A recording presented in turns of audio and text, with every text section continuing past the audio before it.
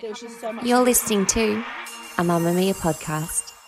Mamamia acknowledges the traditional owners of the land we have recorded this podcast on, the Gadigal people of the Eora Nation. We pay our respects to their elders, past and present, and extend that respect to all Aboriginal and Torres Strait Islander cultures. This episode of 8 Minutes to Change Your Work Life is made in partnership with Optus Business. Great business starts with yes.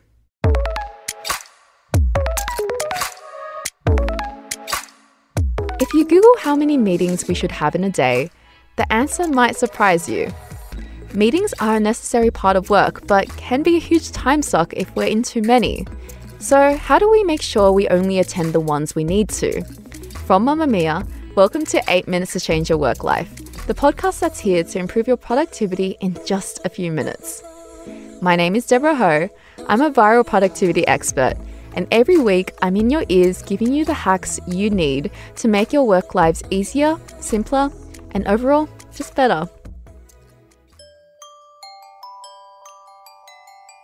Our guest today is Libby Sander, the Assistant Professor of Organisational Behaviour at Bond Business School. Like many of us, she is no stranger to a day full of meetings and understands how they can affect our mindset and our productivity. She's going to tell us exactly how many meetings we should have in a day, why meetings can be so draining, and how to improve your approach to them. Meetings are some of the things people often dislike the most about work. We are spending, research shows, between 10 and 23 plus hours a week in meetings. And this has a whole range of negative effects because only 50% of meetings are used effectively. What we're seeing is that people tend to over-meet, especially since COVID. We think we should meet more. We need to make sure everyone knows everything that's going on. But a lot of the meetings we have are not really necessary, or they could be done a different way. So I think there's no hard and fast rule, but certainly if you're spending 10 plus hours a week in meetings, I would be looking at how can we change this? The ideal number of meetings a day is a really topical question, especially is it Zoom? Is it face-to-face? Many people find Zoom much more tiring. But I would say if you're having more than 2 to 3 meetings a day, and again, it depends on the length, then it's taking a big chunk out of your day. And also it's quite cognitively draining. So I would think about how you're structuring your day. Sometimes it's unavoidable, but fewer meetings, the better, because a lot of knowledge workers have increasing amounts of focused, concentrated work they need to do on their own, and you just can't get to that when you're in a meeting.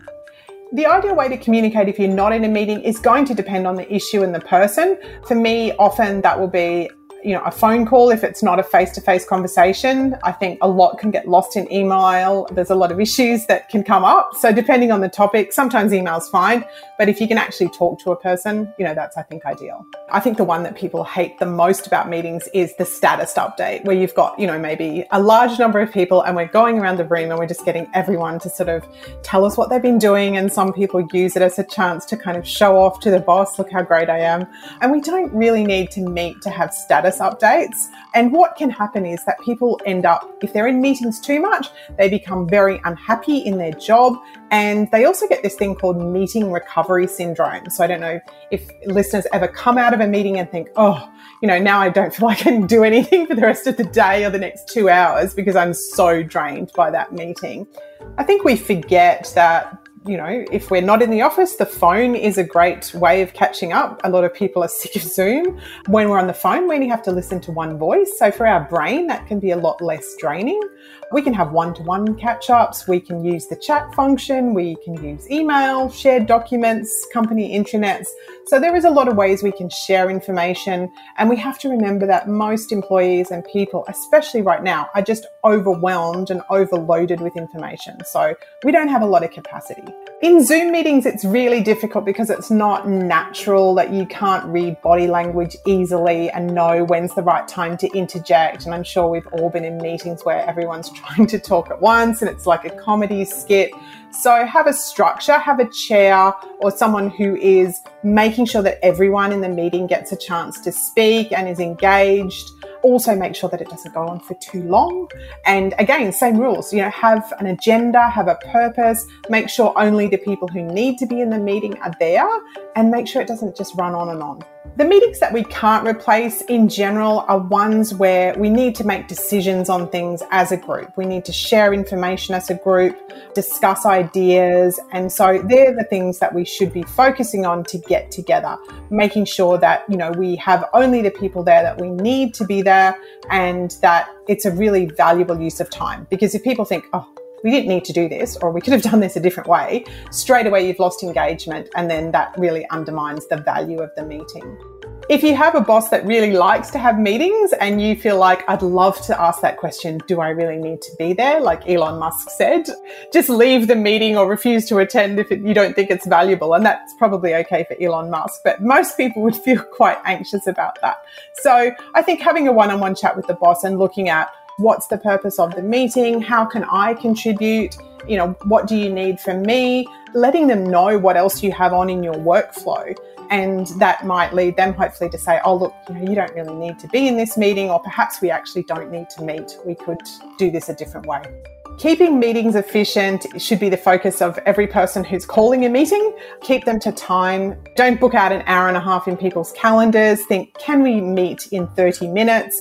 Make sure that we have an agenda, a really clear purpose, that we have the right people in the room, and that we have someone who's leading the meeting, making sure that we are keeping to the purpose we were there for, that we're having discussions on the things that are relevant, and then critically that we are making decisions and then making plans about who is doing those things, following from the decisions, and that there's a shared understanding about that. Because often there's nothing worse than being in a meeting where you sit there for an hour and then go away going, I don't know what we decided or what's supposed to happen next.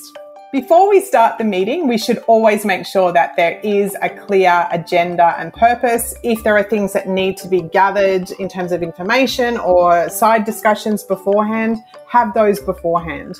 And then in the meeting, we're just focusing on the important issues.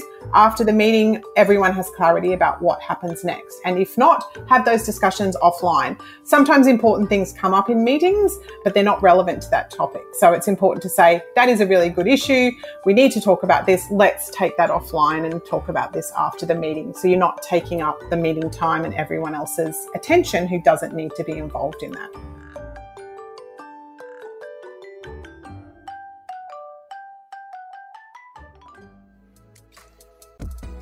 Today, we're finishing the show with something to make your work life just that little bit better from our presenting partners, Optus. Managing your time efficiently can make the world of difference to your working day. At Optus, we've developed Business Mobile Plus, a solution that's yours to build the way you want. You can add more SIMs as your team grows and remove them if you're scaling down, depending on your plan type. Plus, with no lock-in contracts, you can fit and flex to suit your business. You can even unlock greater discounts the more SIMs you add, so your savings grow with your business. Terms and conditions apply. To find out more, visit optus.com.au/businessmobileplus. That's it for 8 Minutes to Change Your Work Life this week. We'll see you again next week.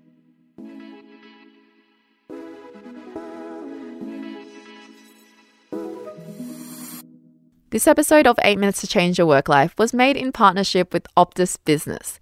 Great business starts with yes.